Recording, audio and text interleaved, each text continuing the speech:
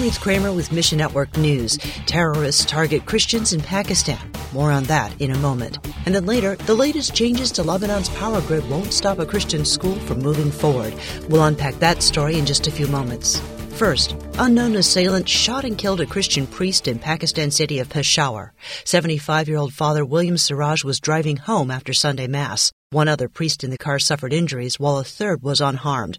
Nehemiah with FMI tells us, no group has claimed responsibility for the killing, but militants' attacks on security forces and on common people in the markets have been not only on the rise in Pakistan's northwest area, which border Afghanistan, but major cities as well, like Lahore and Islamabad and Karachi. Many of them have been claimed by TTP. Pakistani officials have condemned the violence, saying it threatens minority communities.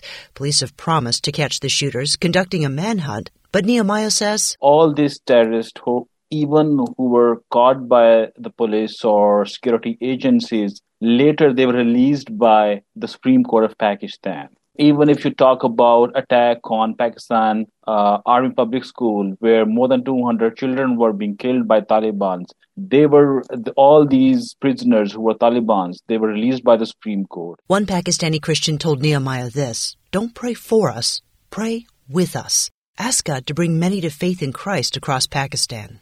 Next, insurgents killed 10 soldiers in southwest Pakistan during a January 25 shootout. Greg Kelly with World Mission says it shows how great the unrest in the region has become. He recently returned from visiting Afghan refugees who fled the Taliban into Pakistan, but they aren't safe yet. A lot of the people that we spoke to didn't want their daughters, in particular, to live underneath the Taliban regime because the daughters are being taken, they've become sex slaves, they're abused, and families have no say in it. The Taliban just come into communities and they essentially confiscate, kidnap your daughters. Kelly says most people in the camps have lost at least one family member to extremist violence. But yet the Taliban still come in there and cause terror in the evening time. So in the areas we were at, we had to make sure we were out of there by evening because the Taliban still have influence. You can support local believers who deliver aid to the refugees in the name of Christ. Ask God to bring comfort and healing to them. The only answer to that is the gospel. It's the only answer. There's no amount of money.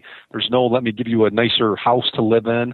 That trauma is so buried inside of their heart that the gospel is the only answer. And we found incredible receptivity. And officials from Lebanon, Syria, and Jordan have signed a deal to supply electricity to Lebanon. Jordan will produce the power and send it through Syria to Lebanon. In Beirut, some people have access to 4 or 5 hours of electricity per day. In rural areas, people may have just 1 hour. Wissam Nasrallah with LSESD says, at first it was hard, but then you have to reorganize your life and your schedule around these power outages and just adapt to a new reality and a new normal. Critics of the deal say it'll do nothing to solve the long-term infrastructure problems of Lebanon's power grid. These deals are probably good for a temporary fix, but again, there are a lot of geopolitics around these deals. Whatever pipeline coming from Egypt or electrical lines from Jordan, they'll have to pass through Syria. Syria is still unstable. LSESD continues to provide the love of Jesus through aid and education. They operate 2 inclusive schools and provide help to children and refugees. The prayers we need is for the people who are still here to not lose hope, to keep on going, keep sharing the love of Christ around them, and to be the hope in the midst of this darkness. Thanks for listening to Mission Network News, a service of One Way Ministries. We're listeners supported by people just like you. By giving to Mission Network News, you enable us to keep the stories of God's kingdom coming. Join us here on Facebook, Twitter, or Instagram. You can also find us on Alexa, iTunes, or TWR360. And together, the Great Commission happens. Just look for links at missionnews.org. That's missionnews.org. I'm Ruth Kramer.